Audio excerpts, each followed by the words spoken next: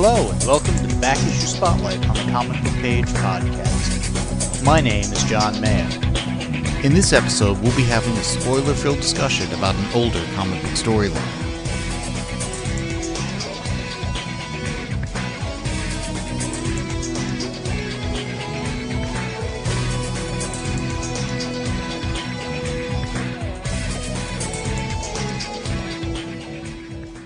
In this Back Issue Spotlight, I am joined by James, and we're going to be discussing the Miles Morales clone saga. James, how you doing tonight?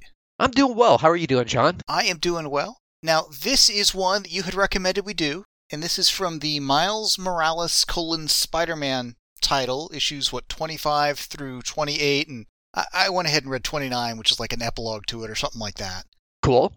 It's been years since I've read the Miles Morales Spider-Man title, and by which I mean whatever Spider-Man title Miles Morales has been headlining, because I haven't read this particular volume, I think, at all. I think I bowed out of the Miles Morales stuff around the time of whatever event it was where they were outlawing the teen heroes with the Kamala's Law and all that stuff. Oh, yeah, I remember that. It was a couple of years back. And it was just, I was looking to cut back. It was an easy place to cut back. And, since then, Ms. Marvel doesn't seem to have a regular title. Nova doesn't have a regular title. Champions is gone. A few of the other, teenish books seem to have fallen by the wayside. And I'm not saying there's a cause-effect relationship there. It's sheer coincidence, but yeah. but just keep that in mind, creators, when I drop one of your titles. Just saying, no, I'm kidding. No, it's true. I'll tell you what, though. I was reading Miles Morales Spider-Man. I read the Saladin Ahmed arc or whatever. Mm-hmm. He did 42 issues. I read the first 12. Then he lost me. I was like, this is not working for me, whatever, and I left it. And then I started seeing advertisements. This is something I would never do because I'm in cutback mode now. And I kept seeing, the Clone Saga. So I was like, I'll give it a try. And I picked it back up at issue 25. I was like, oh, this is decent. And I read it from 25 till the end when he finished it at 42. Overall, I would say this was a decent story. I think that's a good way to summarize it. And having read the never-ending Clone Saga back in, I forget if it was the 80s or 90s or whatever, but yeah, the second go-round on that went forever, and then having not too long ago with Sam read the original Clone Saga. Oh, yeah. I was totally game for this. I was curious. Yeah, and so what did you think of it overall? Well, going into it, I think I had forgotten how much I'd forgotten about the Miles Morales character. Okay, yeah, I imagine.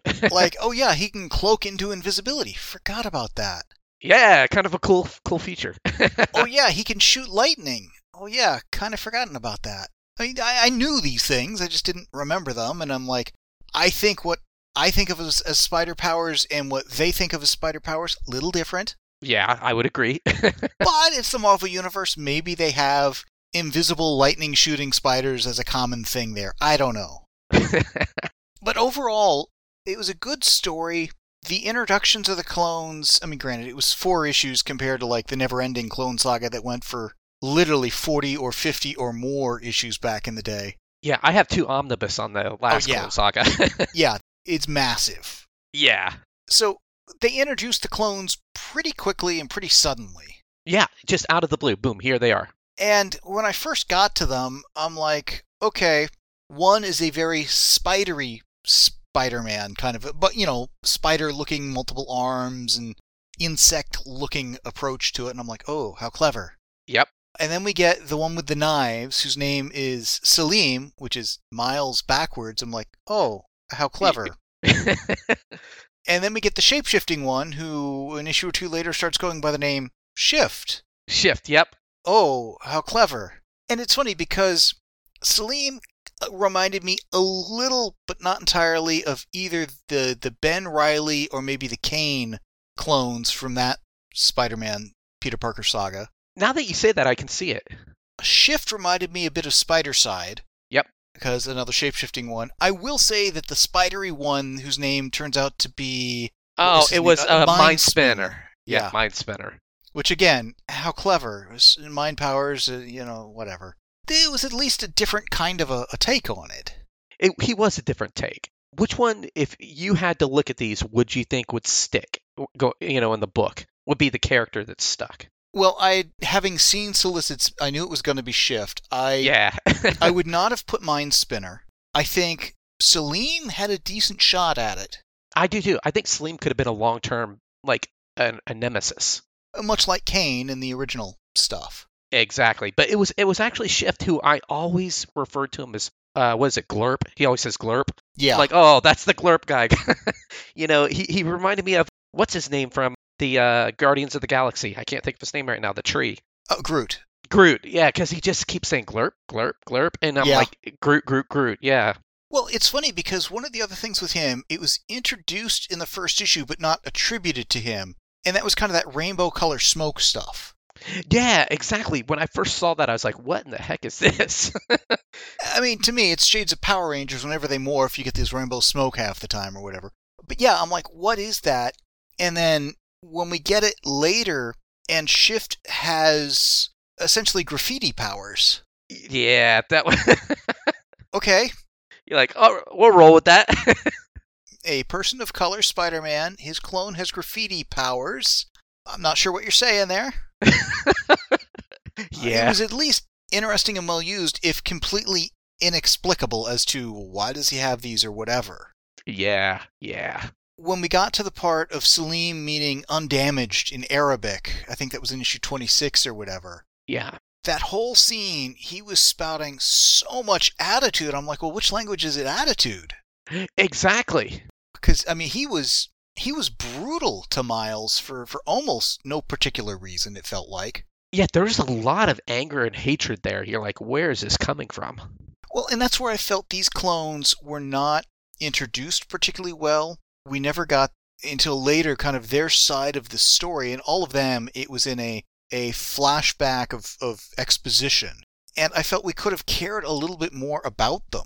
Yeah, it's kind of weird because sometimes you feel like things are so decompressed and that it takes forever. Like an arc like this, they could have stretched it into, if they really wanted to, 12 issues, the reveal, this, that, the other, backstories and things like that. And this was nice and concise, but almost too concise because you didn't have enough time to flesh the characters out, I felt like at times. Yeah, I think they needed to give us a little more insight into them and show us that, not just tell us that. Yeah, exactly. This one had, I think what I was enjoying about it when I first read it, I dropped off the title, it wasn't working for me, I was like, this isn't very good. And then I got back into here and it had a little of that Miles charm. Mm-hmm. It had some new characters. It was just kind of action, and it felt like almost like it flowed really quick. Like it wasn't bogged down, so you almost could breeze through the issue, and it was an easy read. And I was amazed that I was able to pick it up after, not having touched the book for 12 issues and just pop and go right with it. And I didn't feel lost. And I feel like a lot of books, if you pick them up at issue 25, you really are not going to know what's going on, and you're going to be lost with the story. Again, it had been years since I'd read Miles's title. Yeah. And, okay, I'd forgotten about the cloaking and the lightning or whatever, but it was introduced. It was not, oh, what's this? It's like, oh, yeah, I remember now. Okay. And I was able, from that point on, I was pretty much in the story. Yeah. The backstory on the assessor and all that, lost on me, but I learned what I needed to in the story, so that's cool. The fact of the status quo of, okay, what's up with Genki? What's up with the parents? Oh, I guess he's got a younger sister now. I don't remember how much of that I knew and forgotten about or whatever, but none of it barred entry into the story. Yeah, exactly. You just kind of picked it up and you're like, oh, he has a little sister. It didn't really affect the story, and the hook that they played with the sister, it worked even though we had no connection, or at least it worked for me. It worked for me. The problem I had with the younger sister, the baby, was how the baby was introduced into the story. Okay, you didn't like that? Well, we're in with the family. We're all going on what's going on with the cell phone. There's this other Spider-Man and stuff like that. And it seemed like at one or two points, we're like jumping 180 degrees of where the camera is. Yeah. To where we see Dad looking at Miles kind of to the left, and then next panel, Dad and Mom looking to the right, addressing Miles and stuff like that. And I'm like, okay, that kind of bothered me a little bit. Up until this point, I don't think we've seen any sign that there is a baby.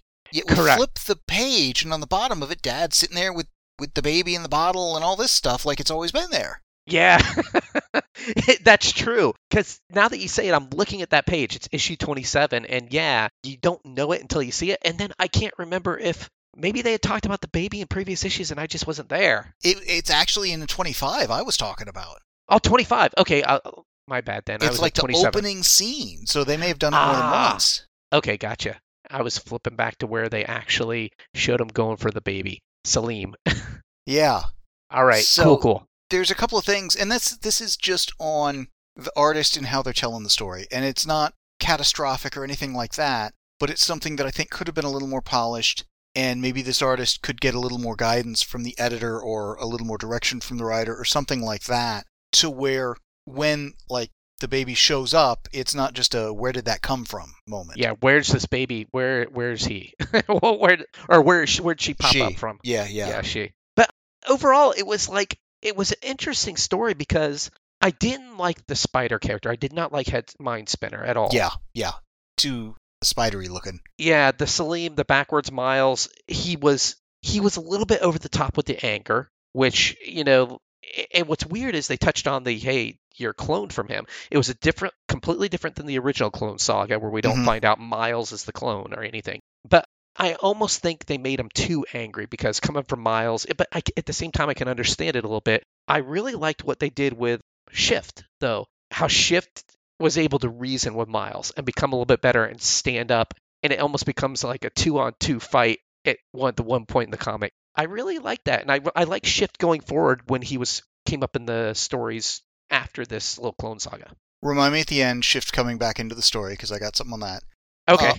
But I liked how the three clones, the relationship between them and the brother dynamic there was set up very early on and very well. So when there's, clones turning on clones, the why they're doing it makes perfect sense. Yes. So I thought that was really well done. And again, I would have liked a little bit more than just the flashback, I think, in 27, where we get all this about the assessor who was an algorithm, although he looked kind of humanoidish to me, and how he tortured them and all of this stuff. And, we get this exposition dump, and I think there's got to have been a better way to explain why was Salim so angry, why was he one who could actually pass for Miles, whereas the other two were so kind of misshapen and very clearly distorted. Yeah.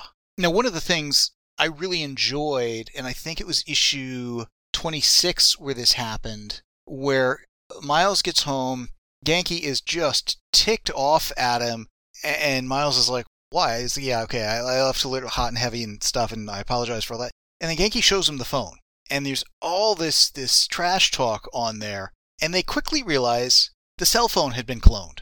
Yeah, that was clever. I mean, that is hilarious, but it also shows how much life has changed since the earlier Peter Parker clone sagas, where there weren't cell phones to go cloning. Very true. Yeah, very true. That was kind of fun. He's like, that wasn't me. But yeah, that's it's changed so much. That original Clone Saga, I remember it dragging on forever. And in the heat of the moment, I liked it, and then I hated it, and then I liked it again. Well, you've got to go chase down on the internet The Life of Riley, which is one of the assistant editors who was involved in all that, giving the backstory of the whole Clone Saga that went on forever and a day. And basically, they had planned to do something not much longer than this one. Oh, wow, that was it. But sales were great. So let's keep doing this. Let's keep doing this. Sales continue to be good. Let's keep doing this. And they're like, they're spinning plates as fast as they can on that. And, again, that story had its ups and downs. This 4 issues 5, if you count the epilogue, honestly didn't have a whole lot of time for ups and downs. It really didn't. It felt like a tight story. The whole thing takes place in what, a day and a half of story time? Yeah, just boom, boom, boom. Here it is. Yeah. And here's your new character spinning out of it that you're going to go with. It sailed through stuff. And again, easy read, like you said. What I really enjoyed about this comic is that it was written so tight and concise, and that I was able to jump in, and it was issue 25. And there's so few writers that you can do that with. A lot of writers, you pick up issue 32, you can't jump in. And I remember they talked about this as a jumping on point. I'm like, this is the epitome of a jumping on point. I felt like you could pick it up and it made sense. And that's tough to do. It's tough to sell that. And I picked it up, I enjoyed it, and I saw it till issue 42. and I was happy with it. And this was a writer who I was really not a big fan of before. I can understand all of that. It definitely, again, high marks on accessibility, interesting story. Again, told maybe a little too fast. This is something that I think if they'd gone from a 4-issue arc to a 6-issue arc, they could have fleshed out the characters a little bit more, introduced them a little better. Yeah. And that might have helped. But it was still accessible, and they gave quite a bit of characterization for the 3 clones. So I appreciated that. Now, as far as the quality of the writing, I got kind of mixed feelings because, again, I mentioned the baby that appeared out of nowhere earlier. Yeah. When we get the flashback of the 3 clones escaping, they're clearly in, hospital gown type stuff or whatever, not these spider suits that they magically got. I'm like, how did they get those? Again, not Achilles' heel of the story, but something that did make me stop and question. And it kind of resolved itself pretty quickly there at the end of, okay, they turn, we're down to just the one, and, boom, we're done or whatever. Which, given the past history of clones and stuff, makes sense to kind of clearly close the door on, are there still going to be clones out there? Whereas, again, that was something that haunted Peter Parker forever. Yeah. That goes back to one of the other things about this story is Peter Parker is in it just long enough to fight Miles thinking he's a clone, help Miles try to look for these clones, tell Miles, oh yeah, clones aren't all that good, and then poof, Peter's out of the story. Yeah, he's out, in and out. Here, let me drop some knowledge on you. I'll help you out a little bit. Boom, see ya. Yeah. Which was kind of interesting. And it seemed like when Miles was going to try to help cure these clones, Peter might have been a go-to guy. But the fact that in, I guess it was the 2nd chapter of the story, Miles destroys what turns out to be a cure for the clones, him destroying it made sense because he's like, oh, it's an evil plan. Because, these guys have been pretty mean to him and stuff, so not thinking the best of them made sense. It also being a cure for clones that are going to break down or whatever, given the history of spider clones in this universe, also made sense. So the reveal of all that stuff played well. Yes, it did. What I thought was totally ludicrous, and this gets into actually number 29. Okay. You didn't read that one because that was the epilogue. I didn't read 29, yeah. Okay, first off, there's still Shift out there, and the question is he going to break down and like clones do? So Miles gets Genki to help him. Genki's got full run of the lab at the high school. And this high school lab? Crazy high tech. Oh, yeah. It looks like something out of a Stark Labs kind of a thing. It's got like a Kree bioscanner and all this stuff. And I'm like, okay, I don't care who the high school student is. Letting any high school student or high school teacher for that matter have free reign of this kind of a high-tech lab? You're asking for new heroes and villains to get spawned out of this thing. That just doesn't make sense to me. Yeah. But at the end of issue 28, okay, we've resolved Mind Spinner and Selim. They're basically turned on each other. They apparently are dead. Yep. It's comics. Maybe they don't stay dead. Yeah. But then Miles is like, because Shift had kind of sided with him, and he's like, okay, let's go home. I'll introduce you to the parents. Boy, are they going to be, freaked out by this. But, you're a brother and, solidarity. Which, if Peter treated Ben that way, might have been a very different thing. Yeah, very true. So when I got to 29, because I'm like, okay, it's the epilogue. I know we didn't say we're going to read it, but why not? Miles had apparently gone home and to school, having left Shift, I don't know where, was surprised Shift was alive. And I'm like, it was a big enough break in the story flow between the 2 issues. I double-checked if it was a different writer. Yeah, see, I didn't read that, and that probably would have... That makes sense. That would have broken the story for me a bit. Oh, yeah, because, if I was reading it month to month, maybe not, because I probably would have forgotten where the last issue left off. That's probably what happened with me. But when, close one, open the next comic kind of thing, and boom, what's going on? Yeah, like, how does he not know this character's alive? What's going on here? Yeah. That would be frustrating. So that makes sense. And once again, points to the totally different experience reading a story back to back to back versus reading it over a 5-month span. This is one where I think between issues 28 and 29, you're better off having had that month to forget the things than reading it back to back. Yeah, knowing me and my tendencies, I probably picked it up and I probably read it and I probably remember, I remembered someone died. Maybe he thought something happened to him. I just kind of went with it. Just because that month I forget things. I was probably reading 50 comics a week back then when this came out. Yeah, yeah. Knowing me, I probably was somewhere in the neighborhood of 40 a week or 50 a week. Well, the other thing that kind of got me Yeah. was in that issue 29, there's a little bit of let's recap what had just happened in the arc, for new readers and stuff like that. But there was a reference to a potential girlfriend or one or two other characters that hadn't been in the previous arc or whatever. So there's if I had gotten on board with the Clone Saga and I've been reading for 4 months at that point and I'm getting to this and I'm like, I mean, at some point they got to bring in the other stuff. But like, this is the one where Miles gets the new costume. Ah. And the character he gets it from, I'm like, I don't know who this is. Apparently it's from a past story or whatever. So it was accessible, but not engaging, if you know what I mean. No, I know exactly what you mean. That makes sense. So some of the stuff that I thought they were doing right during the 4 issues of the Clone Saga, I felt they kind of tripped up on that epilogue. With the fallout. Ah, all right. Interesting. So now I kind of wish I would have read it with you. Because I just read the first 4 and I was like, okay, this is good. I remember this was the thing that got me back into Miles Morales and got Saladin Ahmed back into my good graces because he was a writer.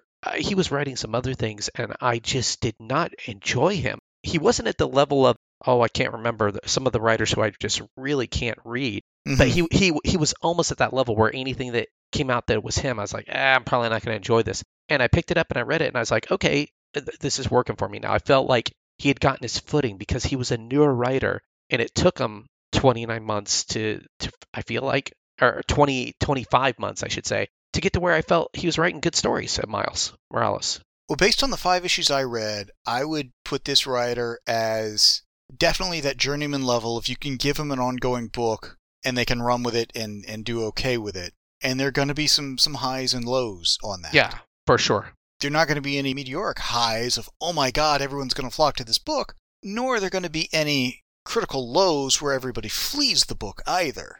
And I think that's exactly where he is, a journeyman. Yeah. And again, has some good moments, does some good things, but I think this is the kind of writer, if you pair it with the right editor who can be giving some guidance and some coaching and whatnot, they can get from not only being that journeyman who can keep the title afloat, but can become one of those people that starts to be, maybe not an A-list writer, but one of those B ones that people start flocking to the book because they're on it. Yeah, I agree. Now, an interesting thing is in the 25th issue, which was like, I guess you could say an anniversary issue, quarter way to 100, we got Cody Ziegler doing a backup story in there. And did you read that or no? Or I read it. It wasn't that good. It was really kind of... But the art style was way too cartoony. Oh my gosh, it was horrible. It wasn't bad. It was good cartoony art, but having gone from something that was a lot more realistic, it's just jarring at that. Yeah. Yeah, the thing that was interesting to me is I remember that backup story, and I just, I didn't care for it either time. This is like, him getting a taste of writing, Cody Ziegler, but he is now writing books at Marvel on his own. And I still feel like I don't like anything he writes. Just interesting. Okay, the villain of this backup story was the Bumbler. Yeah. I don't care if you've got a Bumblebee motif or not. Who's going to call themselves the Bumbler? I know. It's ridiculous. It's like, come on. And then calling his weapons honey bombs like honeycombs. Yeah. And flat out saying it's more of a visual gag. It's like, dude, that's not a visual gag. That's a visual pun that does not work verbally. It doesn't work at all. It is horrible. And I feel like the writer has maybe gotten a little better by now, but I saw that, and there are some books that he's been solicited. He's writing the books. I do not pick them up because you can see why. Do we ever see the Bumbler again? We will never see this. I've never seen the character again. I hope I never see the character again. I wouldn't mind seeing the character again. I think there's some potential for it, not with that name. Oh, well, there you go. But, I mean, to me, it's the epitome of a backup story that, for all intents and purposes, may as well be filler, because nothing's going to come of this. Exactly. It just comes off as a story that, hey, let's tack on this 12 pages and charge $1. Or whatever it was charged at the point. It's not extra pages I would have paid extra money for if I had the choice. Exactly. It's one of those things that kind of frustrates me at times, kind of like a lot of the DC backups did when you get something like that that's so different, the art style's so different, the writing is so different, and if it's kind of in the same vein, the same tone as what you're reading, or maybe the same art genre. If we're going to go realistic, keep it realistic. It might be something I enjoy, but if I'm picking up a realistic Miles Morales story, I don't want this buffoonery, cartoony style story that goes nowhere and means nothing. Well, this reminded me of the backup feature in Wonder Woman, Oh yeah, where you went from a fairly realistic level of art, to that Nubia thing. well, to I was thinking the Young Diana Oh, stuff, the young Diana. Yeah. where it's a very cartoony Saturday morning almost feel to it, and not in a good way. Oh, that was pretty bad. Versus, which was the one where Catwoman was the backup feature in one of the Batman titles? I forget if it was Batman or Detective. I don't remember, but one of them. But it was recently, and it was one of those, it was the same art style, it was even feeding into the same overarching plot that was going on in the main story. It was Batman. That was Batman, yeah. Yeah. It's a better backup than the Wonder Woman, and this, to me, had one advantage over the Wonder Woman stuff, in that it was a done-in-one backup feature, not something that's going to torture us for 6 months. But it's also something that doesn't add anything to the story, for me. Very much so. I almost didn't bring it up, but I wanted to ask you your opinion just because that writer, Cody Ziegler, is starting to write main Marvel titles, and I just feel like, and there must be a nice way to say this, but it feels like we're at the bottom of the barrel as far as the talent pool. We're scraping the bottom of the barrel. Well, I don't think it's so much that the talent. Well, let me think how to phrase this. Yeah, I'm brutal. You are brutal. I try to be a little nicer and stuff. I think the problem is that sales have gotten to a point, and the economics have gotten to a point where you can't, as a publisher, afford to put top-tier A-plus talent on all your books, or even most of your books, or in some cases, maybe even any of your books. Yeah. And that means you're going to be paying a little less, you're going to be getting people earlier in their careers and stuff. You may be getting people where, at some point, everybody's got to have their first story they do, either writer or an artist or whatever. Yeah.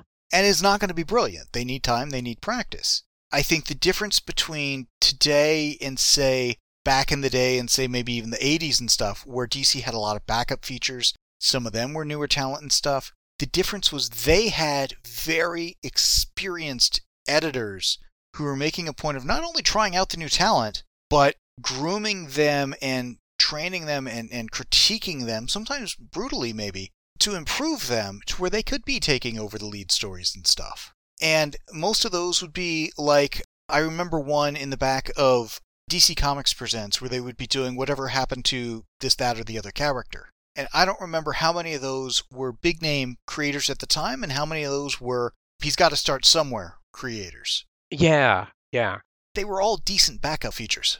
Yeah, usually I've noticed with Marvel what they do, and DC does stuff like this too. I just don't have it down how they're doing it or where they're doing it. Marvel used to always stick the annuals with these new writers, doing like basically like, hey, here's 3 or 4 writers with 3 or 4 stories in this annual, boom, and just toss it out there. Maybe they'll throw you a bone. The main writer writes some little thing that ties into the main book. But in general, they didn't tie in that much to the main story that was going on.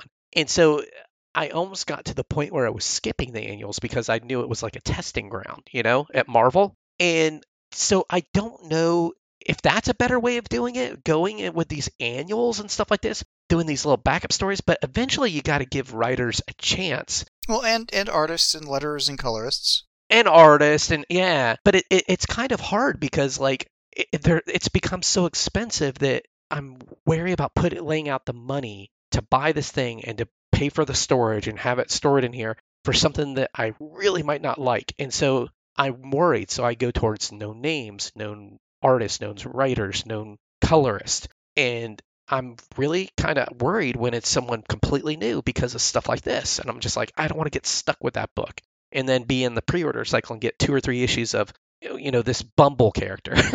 Well, I mean, we're at the point where comics got a cover price of $3.99 or $4.99 or $5.99. Yep. That's literally 10 times the cover price from when I started. Yeah, it's insane.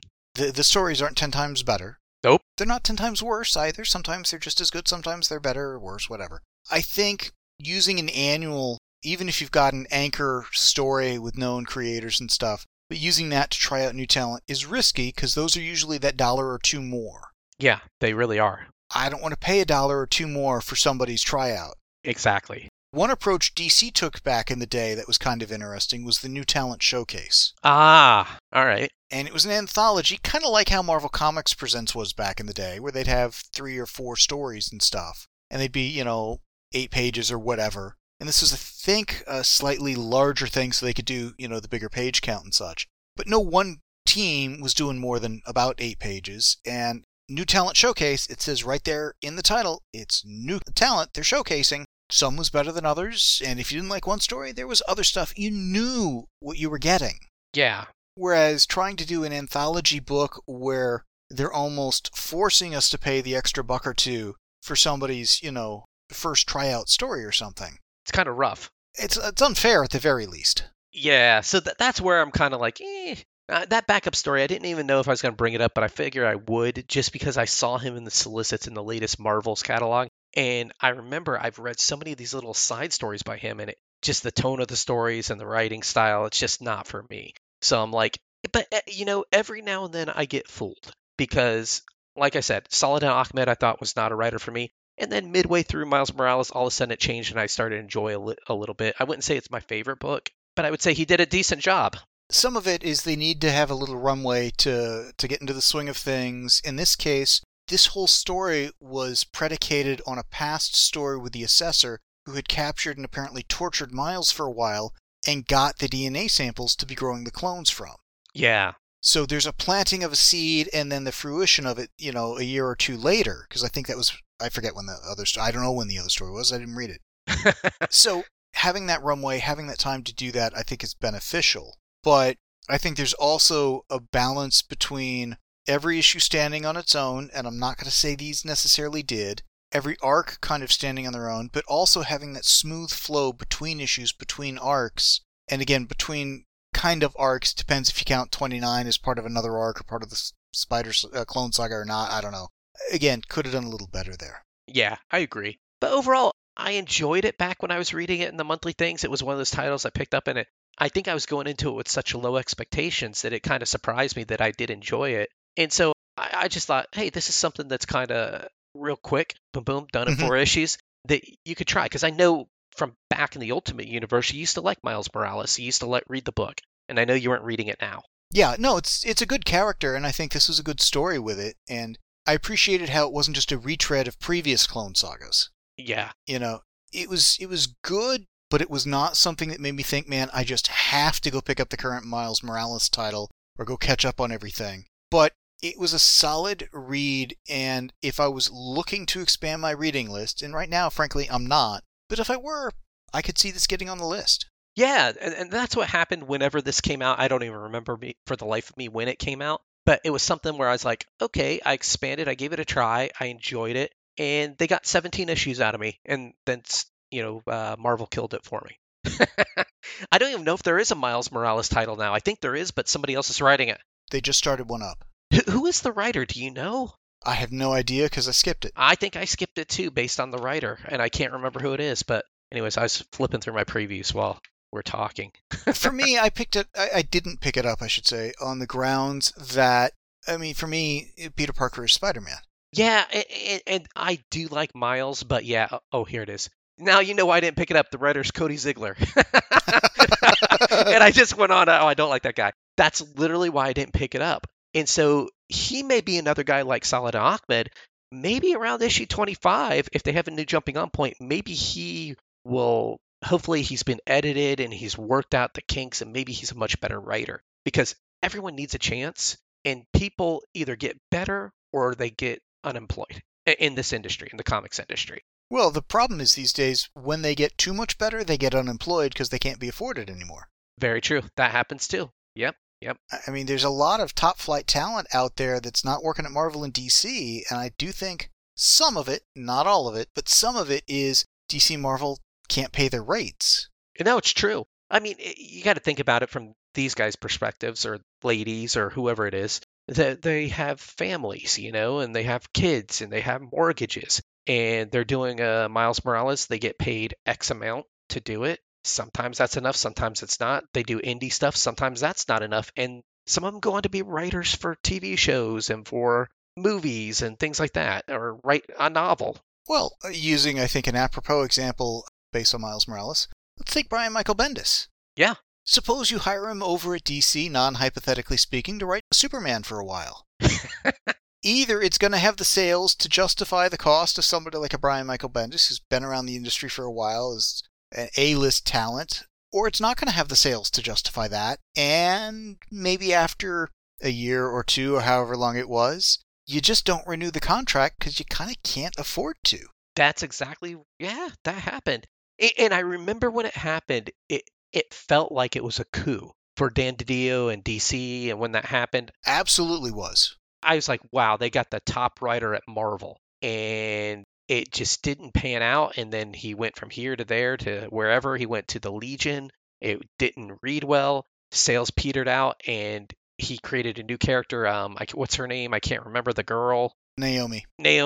That didn't. They did a TV show that probably didn't. And now he's off into the abyss, and he's at Dark Horse doing indie stuff. Now, in fairness, I don't know if it's that DC couldn't pay him enough to continue or whatever, or couldn't justify the cost or whatever, or if he decided he's not getting the audience he wanted and wanted to move on. There's a lot of possibilities. Yeah, who knows? I mean, we're not there to know exactly the details of how it played out. But as the creator of Miles Morales, could Marvel afford / justify bringing Bendis back to do another run with the character or something? Would Bendis want to come back? Yeah, that's the big question. Would he want to? Because if he came back, I'd be excited to read that. Would you? Yes and no. I mean, part of it is it's Bendis, so there's that. And that's his character. It's his character, but he's also the king of decompression. That's true. There is that. This would not have been a 4-issue Clone Saga with Bendis. No, it would have been a 12-issue maxi series. Yeah. The only way they could have fit it into 4 months is if they printed an issue every week. Yeah, and that thing with Genki and the old ex-girlfriend of Miles, that would have played out with talking heads for 2 pages with 100 little text bubbles in there. Well, and that was one of the things I did really enjoy about this Clone Saga, is it was an easy read. It was. And at times, that's what I look for in life, because comics, I love comics when they're done well. Mm-hmm. I had to preface that. When they're done well. And when you're in the mood to read something and then have some enjoyment, it's nice to not have to sit there and, almost like I'm studying, like I'm in class and trying to remember things and take notes and go back and read prose dialogue boxes. That's tedious at times. And so when something's breezy and light and it's still good, it just feels refreshing at times. Yeah, and this, again, easy read, not a light in terms of hollow either. There's plenty going on. It's something that I was engaged in the story, and it's got a little bit of the roller coaster ride feel to it in terms of very much an in-the-moment story, but also something that holds together decently enough when I stop and think about it. It's not airtight, but it doesn't completely collapse either. I agree. So overall, I'm happy that I jumped on at this point, and I'm happy you got a chance to read it, because I thought it'd be nice just to give you a little taste of what got me back into the book way back in the day when that came out. I can totally see how it got you back in the book, and I think it was a really good pick, so I'm glad you suggested it. Yeah, so it was fun, light read, and if you are a fan of Miles Morales, you could literally pick it up at issue 25 and read to 42 and be done with the entire series, because now it's Cody Ziegler. And if you're a fan of Miles and you haven't read this Clone Saga, I think it's worth checking out. It's an easy read. I don't know how it was collected. I imagine it was at least the 5 issues, but I don't know. That would be my guess. And yeah, like you said, easy read. Yeah. Anything else? No, that does it for me. Cool. Recording clips for the Preview Spotlight episodes is easy, and we've got an open submission policy for these episodes. Please send in clips to support the comics you love as often as you can. If you'd like to get email reminders for the Preview Spotlight episodes, you can join the emailing list on the main page of the comicbookpage.com website. The deadline is typically the second Saturday of the month at 9 a.m. Check the main page of the website for more information and the exact deadline for the next Preview Spotlight. The show notes and forum for this podcast can be found at www.comicbookpage.com under the podcast and forum sections of the website. Please email us at theguys@comicbookpage.com and let us know what you think of what was discussed in this episode. Thanks for listening.